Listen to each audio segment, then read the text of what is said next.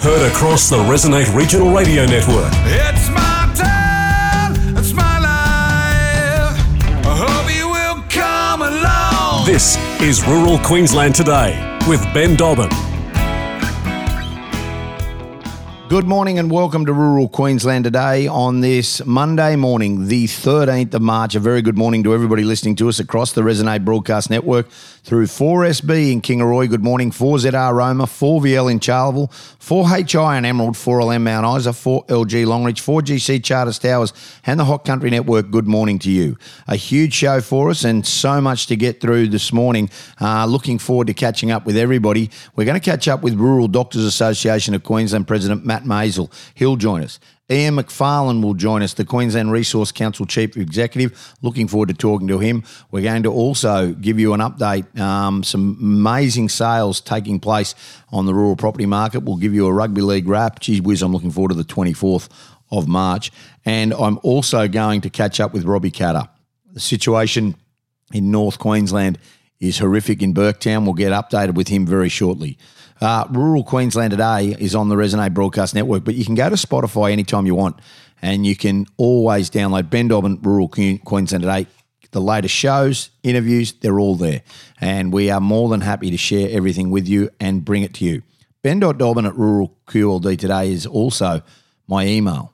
You can get in contact with me. Send me if you've got something to talk about. I'd love to chat to you about it. So much to get through this morning on Rural Queensland Today. Let's get into it and try and obviously look at what is happening today. We're going to talk with Robbie Catter. He joins us next. This is Rural Queensland Today, Monday morning, the 13th of March, across the Resonate Broadcast Network. Welcome back to Rural Queensland Today on this Monday morning, the 13th of March, as we talk about what has been an unbelievable set of weather events taking part in the northwestern part of this state. Rob Catter joins us this morning, the member for Traeger, but a resident of Mount Isa and a absolute lover of the Northwest. Rob, good morning. The devastation that I'm seeing with Burketown and through some of these areas at the moment is just quite unbelievable. I mean, all weekend you've been involved in ferrying people in and out and been helping. Can you just step us through what's going on up there? Yeah, well, since about November, they've had somewhere in between 1 metre and 2 metres of rain fall in, and that low just came in a couple of weeks ago and just didn't stop raining, and we were just on the periphery in Mount Isa, but it was just phenomenal. I was just getting none of it was really heavy for us, but they got some heavy falls and in the catchments of the Nicholson through Riversley. I forget all the names of the creeks, but the Leichhardt was one of the big ones. They've just ripped through and pretty much anything along the Leichhardt and around Riversley, Century Mine, just anything around there. They got I think the height around Riversley Gregory was 17 metres.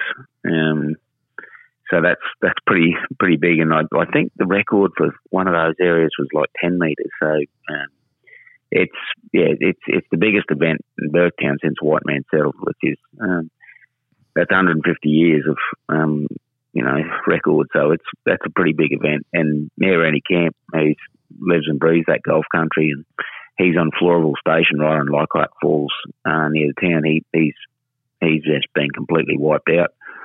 And probably one of the telling things he said was that it's never even heard of seeing brolgers drown, but he's got brolgers, got their feathers wet and can't swim real well. And when you see brolgers drowning, you're in trouble. So they've evacuated most of Burketown. There's some houses that there's water to them, but people are digging their heels in and staying in there. But they've evacuated the best part of the town and all the stations around there. And we haven't started picking up pieces, but there'd be a lot of livestock and pets and animals and whatever floated out. You would think a lot. Yeah. Yeah. You would think that there would be an awful lot, wouldn't you? It's a 2-week wait. That's the Courier Mail this morning saying it's a 2-week wait till they see the actual extent of the damage. Now, Burketown's flood peak, it hasn't even hit the flood peak. 35 houses inundated. I mean, that's devastation for a community. I mean, if it was in Brisbane, she'd be leading the news. The Premier's going to have to step up. There's just no two ways about it. Yeah, mate. There's going to be there's going to have to be some discussions, and we're just sort of getting through the crisis point of making sure everyone's safe and getting everyone out, and it's just going to be moving into that next phase very shortly. The other thing is, Dobbo, I think is pretty, other important point to make. You've got, let's say Willie McMillan and his family. They've been stuck on the station Wollongong just inside the territory border in the Gulf. They've been there since December the 20th on their station with a young family, and there's a lot of people it'd be like them. So it's not a lot of fun if you're stuck out there for a couple of months and then you're likely to be stuck there for another month. I don't know. I don't know if many people can relate to that, but that's it's just unbelievable. I mean, a lot of people were flown to nearby Doomadgee and then more 300 kilometres to Mount Isa. You had your plane operational, the choppers, but with the chopper pilots have been unbelievable. I saw something on social media. You've been obviously there've been some people who have been doing some amazing work, just evacuating locals out on Saturday, despite the warnings, with the sewage and power turned off completely due to flood risks. Yeah, mate, and it's a constant cause of tension because a lot of service providers, Telstra and sometimes Ergon, but a lot of the service providers, even the media crews, they now have all these safety standards where it's got to be a Jet Ranger or some really big machine that carts their people in or their gear in to fix phone towers or power poles, whatever. Ergon can be pretty flexible sometimes, but the Robinson 44s, they do, which is, that machine can just do so much work if you let them do the work. Those pilots are very competent, local pilots, and they can lift a fair bit of gear. And the amount of work they do, rather than getting these really big machines in that don't know the area as well and don't seem to be as nimble. And same as those 2019 floods, like the pilots and just the normal mustering pilots with the Robinson 44s do an incredible amount of work, and they're the ones doing the majority of the work there now and should be to do a lot of it. But frustratingly, you're trying to fly technicians in to say Telstra, you can't just use the 44s. They got to be Jet Rangers and that for safety standards. Yeah, which you can understand on one hand. I can, but I tell you what, I'm not. Yeah, in this moment, you do what you can to get out. Do what you can, precisely. Yeah. And I mean, we don't want more tragedy to occur, but the bottom line is that we do also want to make sure that we are across everything that's going on at the moment, and that's the most important thing. Can I ask you, Rob, from a financial perspective, this is going to have an impact in your electorate and all through the far north. From a rebuild, economic standpoint, there'll be businesses and things just not operational. And as a regional Queenslander, we've had enough of being kicked in the guts. Yeah, it's made it. You always get your back up a bit because you're over 2,000 kilometres up there from the governing centre of Brisbane in Queensland, and it's easy to be forgotten.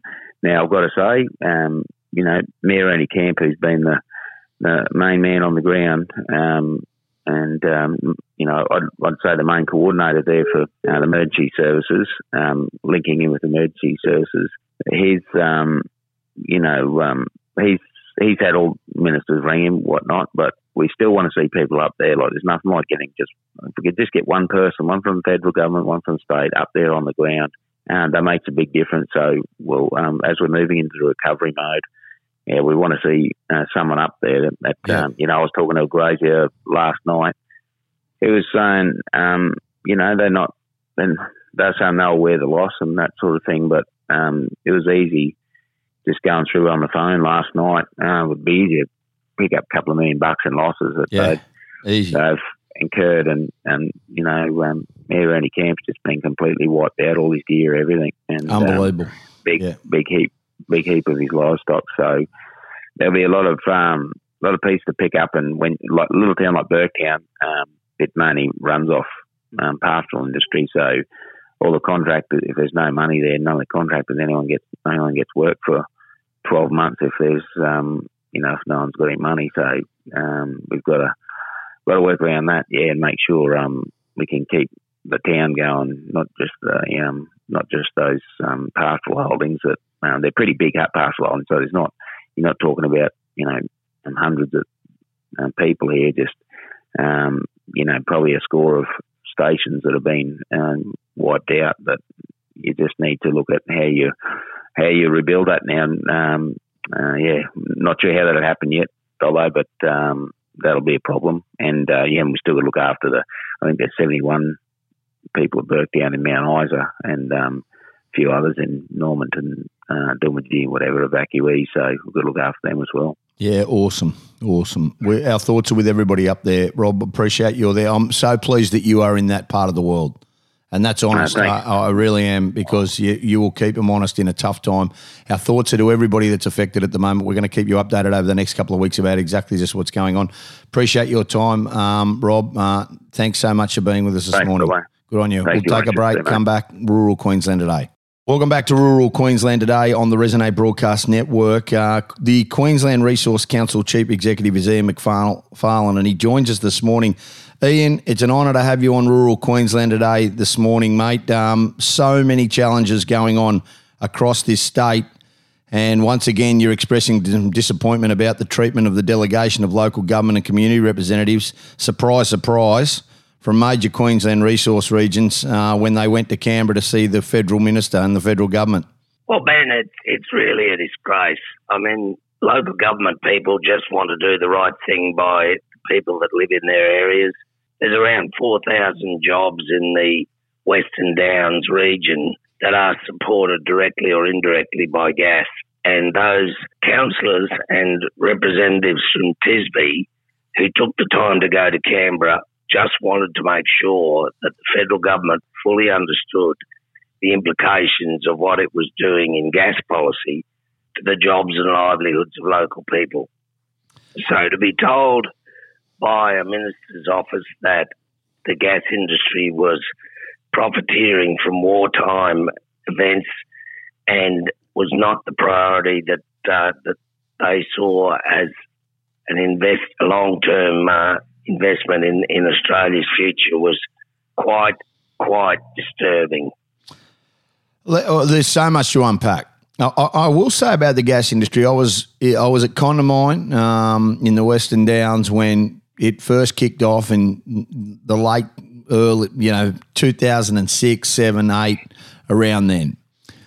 There is a happy medium between grazing and the gas industry where everybody can work in unison. People can make good money out of it. The gas industry can make good money out of it. The farming communities can make good money of it, and everybody's happy. And there's no two ways about it.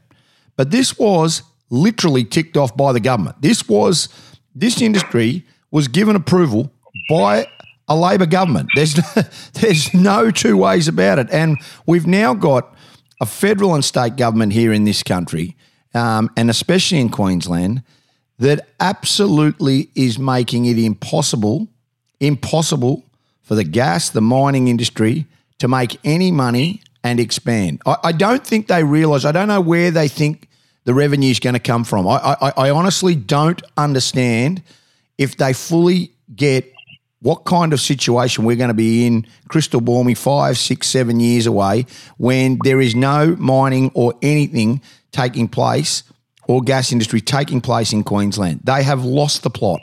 Well, that's right, Ben. And as you know, I was born and grew up around Kingaroy, farmed in that area for a very long time, led the grain industry in Queensland for 7 years, and I've watched the economic development that's come for both agriculture and the towns off the back of the resources industry, particularly the gas industry, from Dalby to Chinchilla to Miles to Roma down to around Gundawindi and up north in central Queensland. Gas industry has changed the livelihoods of farmers out there who are earning hundreds of thousands of dollars a year from gas wells on their property. They've been able to bring their kids, their adult children back to work in the district, either in the industry or on the farm or both. The schools are growing, the townships are growing.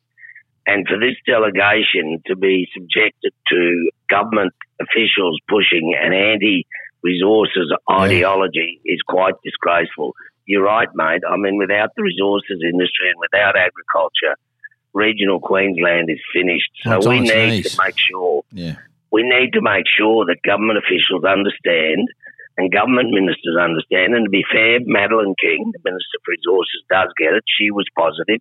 The rest of her colleagues weren't. But there is time. They can actually take the time to apologise to this delegation and ask them back down and sit down with them and listen to the stories like Senex, the gas industry local company that was established and supplies gas into the local market, has just put its project on ice. $1 billion, Ben, $1 billion that was going to be spent setting up a gas industry in the Western Downs region has been put on hold because the federal government has introduced price caps which make that project unviable or very uncertain at best. So the government has got to listen to these delegations when they come down there. They won't listen to the resource companies. And they won't listen to people like the QRC. They should at least listen to the local representatives and not peddle their anti-resources ideology at people like Paul McVeigh, who's representing a region that's both rich in agriculture and resources.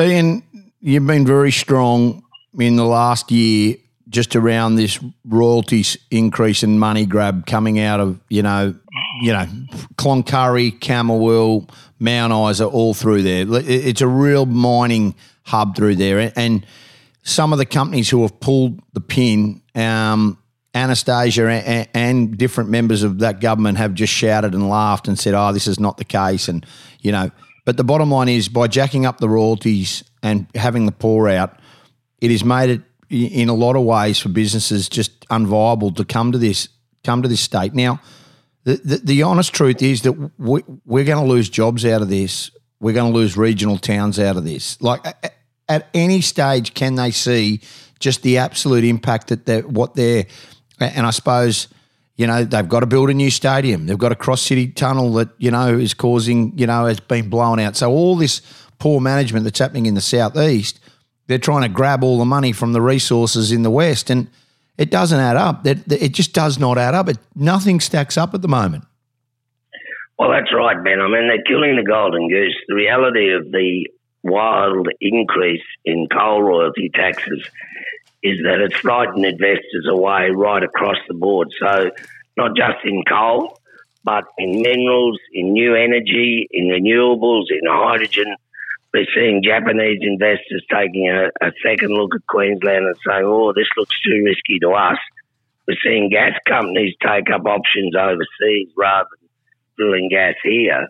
We are literally seeing this government kill the golden goose. The coal industry is the absolute backbone of the resources sector in Queensland. And the amazing thing is, Ben, that they can go anywhere in the world and mine coal. They don't have to mine it here. The government needs to understand that by doubling the royalty taxes to now make them 5 times higher than America and 5 times higher than other countries, it just doesn't make sense. And companies will up sticks and move their next investment to somewhere else. They'll keep mining what they've got.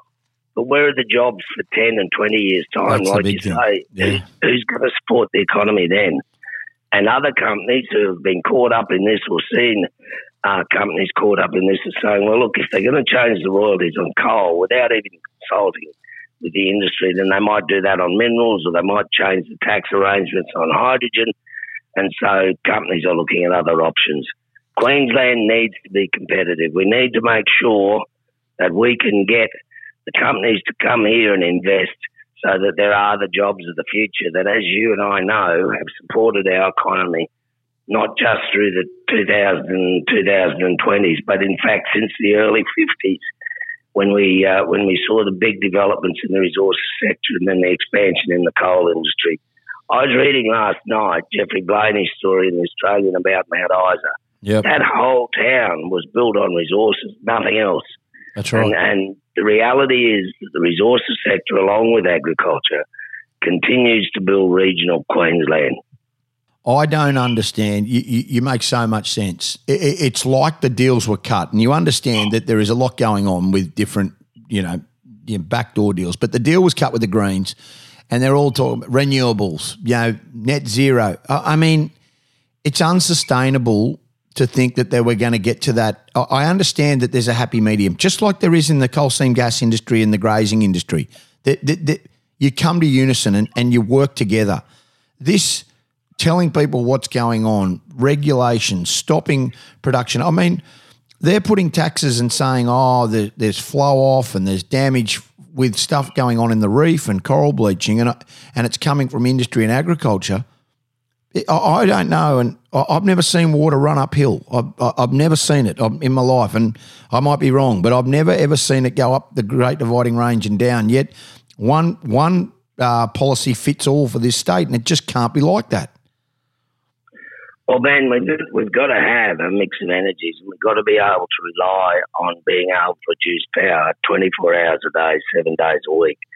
If you look at the graph, and I'm actually looking at a graph that was sent me last night about where the power is coming from at the moment, you get a cloudy day, your solar production falls through the floor, and wind much the same because it gets very still. There's not a breath of air where I am at the moment. So we're relying out of about 7,500 megawatts of energy produced on the 11th and 12th, just over the weekend. Yeah. The reality is, of that 7,500, between 5,500 and 6,000 came from coal, and another 500 came from gas. And if we're going to make this transition to lower emission renewable energy, then there are going to be bumps along the way. There are going to be a string of days like we've just had where it's been overcast and stormy, and we are going to rely on gas in particular to fill that gap. So to have a federal government policy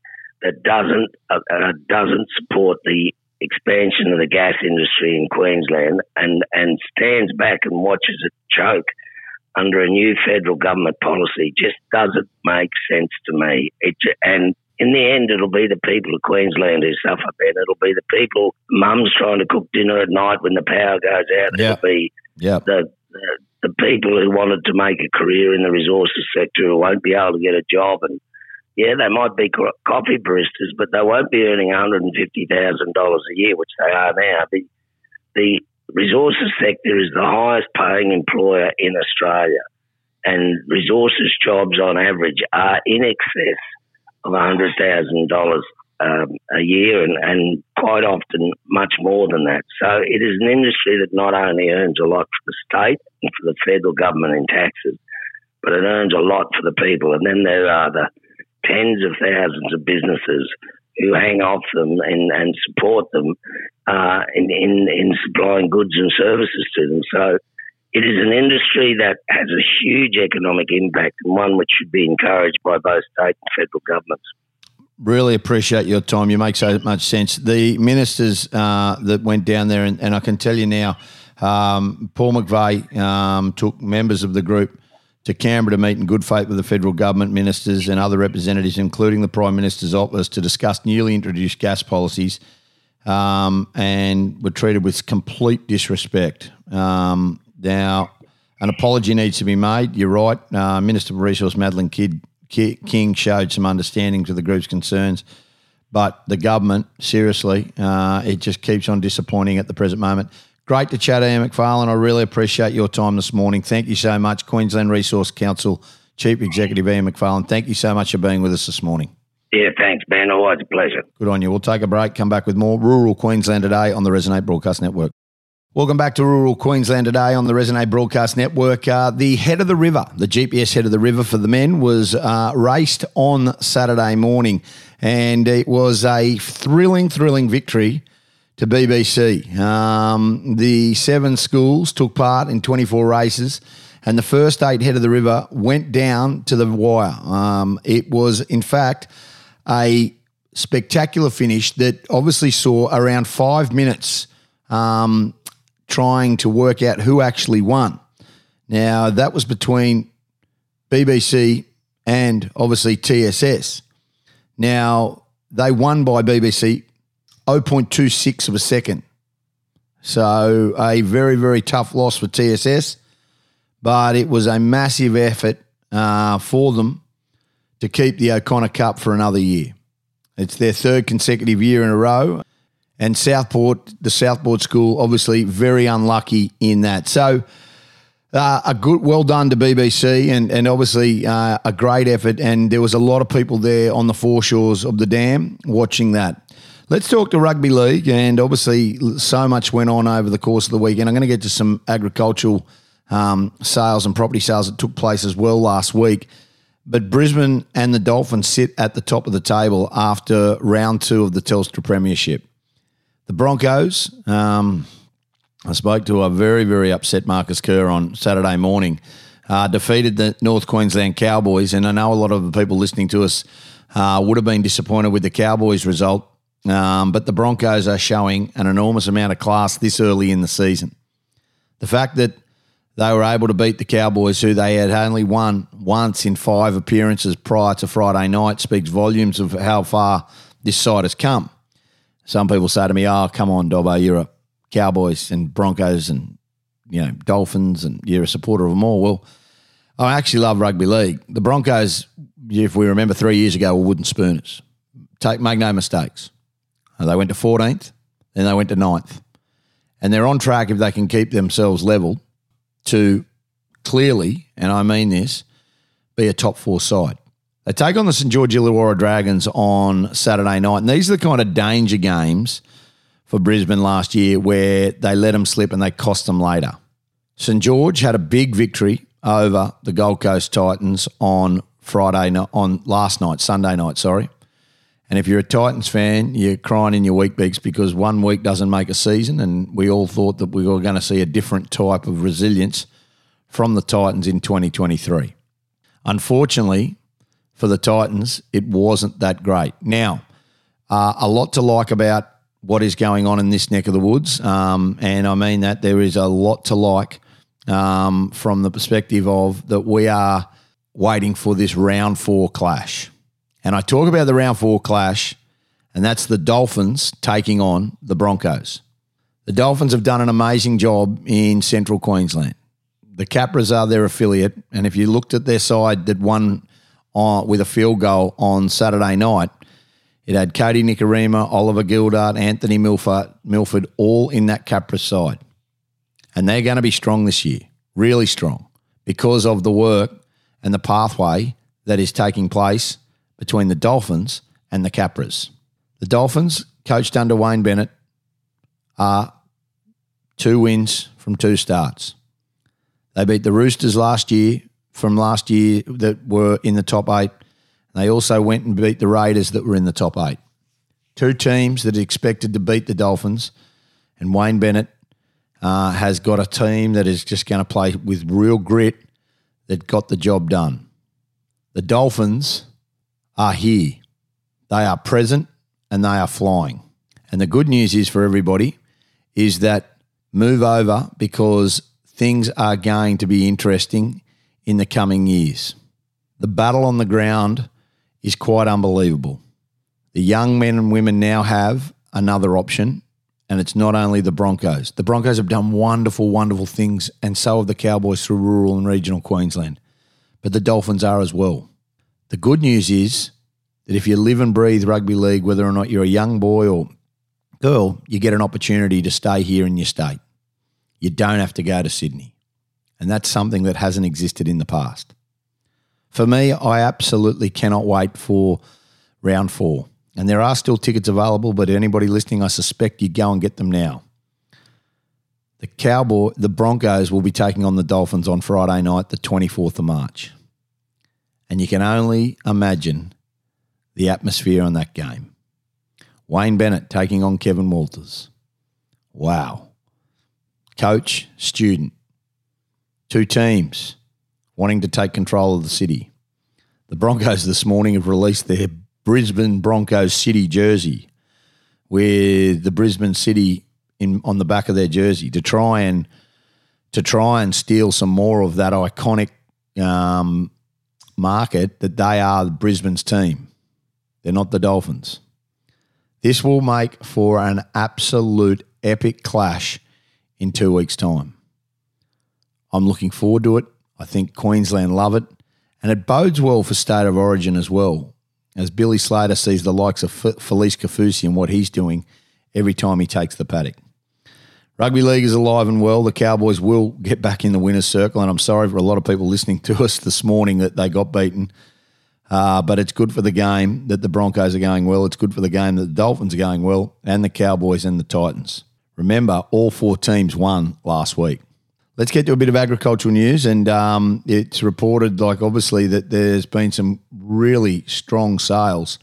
And Helen Walker reported this, that the Adams family standout 4,044-acre freehold Wandoan property, Alice, is sold for $9.825 million. That is a huge sale. It had a carrying capacity of 900 backgrounders and was bought by neighbours Stuart and Naomi Golden. Now, it was 41 kilometres west of Wandoan, and it was originally timbered with brigalow, bottle tree and bauhinia. The property's in 2 lots, and it's obviously been cleared, blade ploughed and developed into 9 paddocks with a laneway system, and is a premier block. 2 sets of cattle yards, both with 500 head capacity. 3 dams. It was a really, really good property, and it just shows that obviously, regardless, it went to auction in Brisbane on the 10th of March, and what a great result that has been for them. So, a really good result for the Adams family selling Alice for $9.25 million, and a really good, strong result for that market. Anything you need to get in contact with me for, if you've got anything going on in your neck of the woods, please email me, ben.dobbin@ruralqldtoday.com.au. You can like us on the Facebook page or Instagram, and you can direct message us. And you can always go to Spotify to hear any of the latest shows. We'll take a break, come back with more. This is Rural Queensland Today. Welcome back to Rural Queensland Today. You're with Ben Dobbin on this Monday morning, the 13th of March. Rural Doctors Association of Queensland President Matt Maisel joins us this morning. Matt, good morning. Thank you so much for being with us again.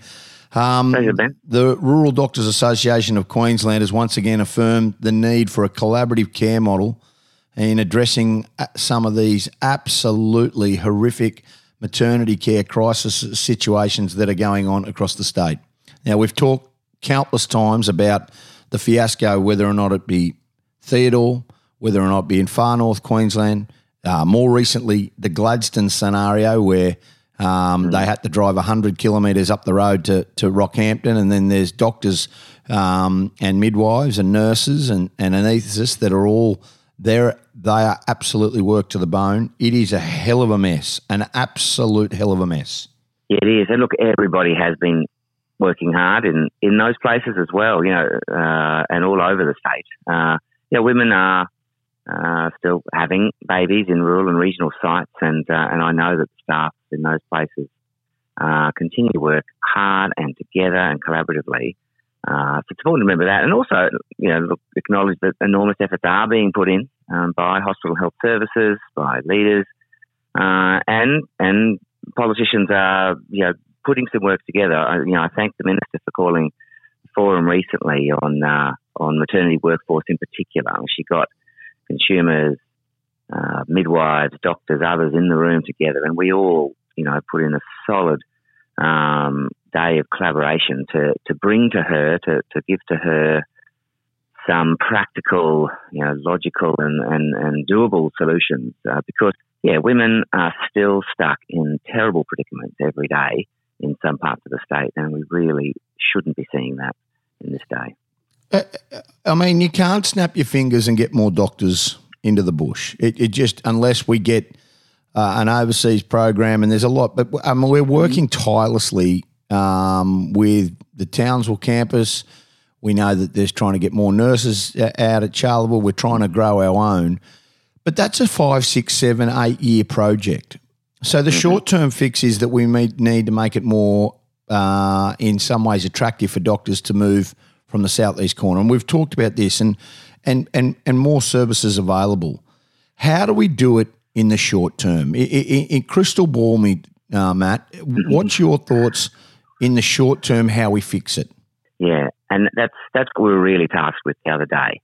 Long-term solutions are important, but, women can't wait, 5 or 6 years, you're right. But there are people in the system already in rural Queensland who may not be working exactly in maternity sites, but who can be enabled to return to birthing care type services relatively quickly. That includes midwives who can be attracted to some of the newer models that use their skills and give them the rewards of continuity of care. We know that's attractive to midwives who may be working as nurses as well, or fully as nurses who might be attracted back to midwifery by some of these models.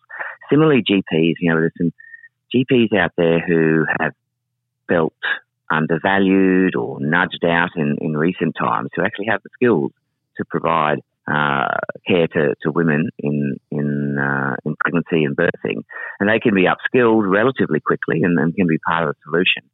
In fact, a lot of this depends on having thriving rural general practice services in these towns as well. And as you say, overseas trained doctors, there's been a bit of a gap in attracting. They can be a relatively rapid response as well. We've also advocated for expanding of the flying obstetric service, which supports a number of rural birthing units already, but could be expanded to provide additional support to some of those places that are on the brink or really struggling to get back to birthing right now. So there are a few, if you like, faster tracking type solutions. The big one is still attracting more professionals into the bush in the long term, be they new generation ones or some who may have drifted back to the cities. Yeah, I just think that financially it needs to be a little bit more for it. We need to sell it a little bit better, but that's not the job of the Rural Doctors Association of Queensland's job. You guys are working your tails off. I mean, your advocacies for for the bush. We need to get it sold by the government, by the state. So, and even federally, it needs to come from as well, because we have to have a better system. This is flawed. Whether or not you go into Augathella and you haven't got there's no doctor there, you have hurt your knee, or whether some of the incidents that we are hearing that, and I'm honest here, that we walk into places like Quilpie where a bloke had his finger half cut off and could not see and had a telehealth conference and then had to get in the car. There's got to be a better system. These doctors are in these towns are overworked. They don't get days off. It's not attractive for a GP to go into one of the bush towns if they're on their own, because they've got to have a life as well. And at some point their mental health has to come into consideration. As much as they're trying to look after everybody else, somebody's got to think about the doctors as well. You're quite right to talk about all of those services. It's not, birthing is critical. It's a bit of a keystone for rural health services broadly. Where you lose birthing from a town, you lose in doctors with additional skills, midwives and others. So maintaining birthing services means you maintain services for all the community. And you're right. I talk to young students, doctors, whenever I can. I tell them the incredible rewards and appreciation you get from working in the bush.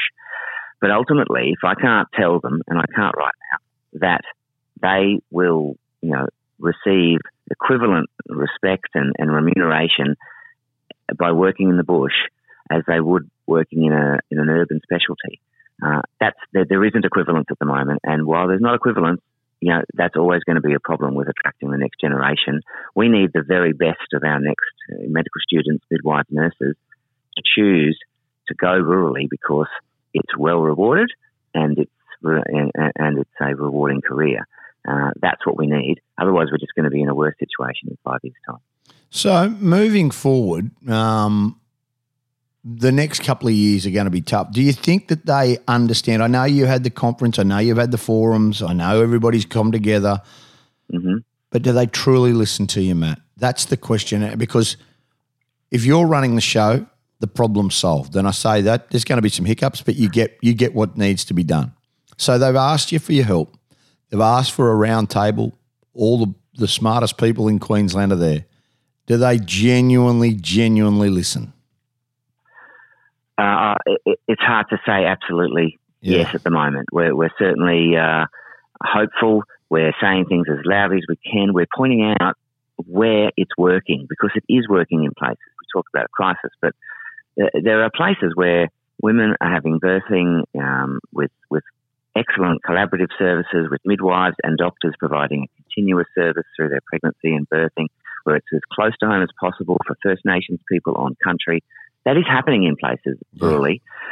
We hear about the places where it isn't, and that's where efforts need to be made. But the answers will come from those places where it is working. And so we really do hope that the Minister and the leadership team are taking lessons from those places where it's working and putting them into place elsewhere. You can't completely transplant systems, of course. One model might work one place. Models need to be, and not in other places. Models need to be worked out, co-designed by the community where they're going to be placed, and by the people who work there. Because ultimately, if those people aren't comfortable working in those models and don't feel safe as well, then they're going to move on. So, look, we're asking the teams to look at where services are working really well, and learn from those places. It's quite unbelievable that we're even having this conversation, but I really am thankful that people like yourself who are very, very busy also dedicate and give time to trying to make a difference. Really appreciate your time this morning. Rural Doctors Association of Queensland President Matt Mazel, thank you so much for being with us. Thank you, Ben. Good on you. We'll take a break, come back with more. This is Rural Queensland Today on the Resonate Broadcast Network. Well, that's it from us here this morning at Rural Queensland Today on this Monday morning, the 13th of March. Have a great day, and remember, when the wheat is ripe, keep the headers rolling in the paddock. Stay safe, and we will be back tomorrow morning from 9. Ray Hadley to join you next. Till next time, from Ben Dobbin and all the team here at Rural Queensland Today, it's bye for now.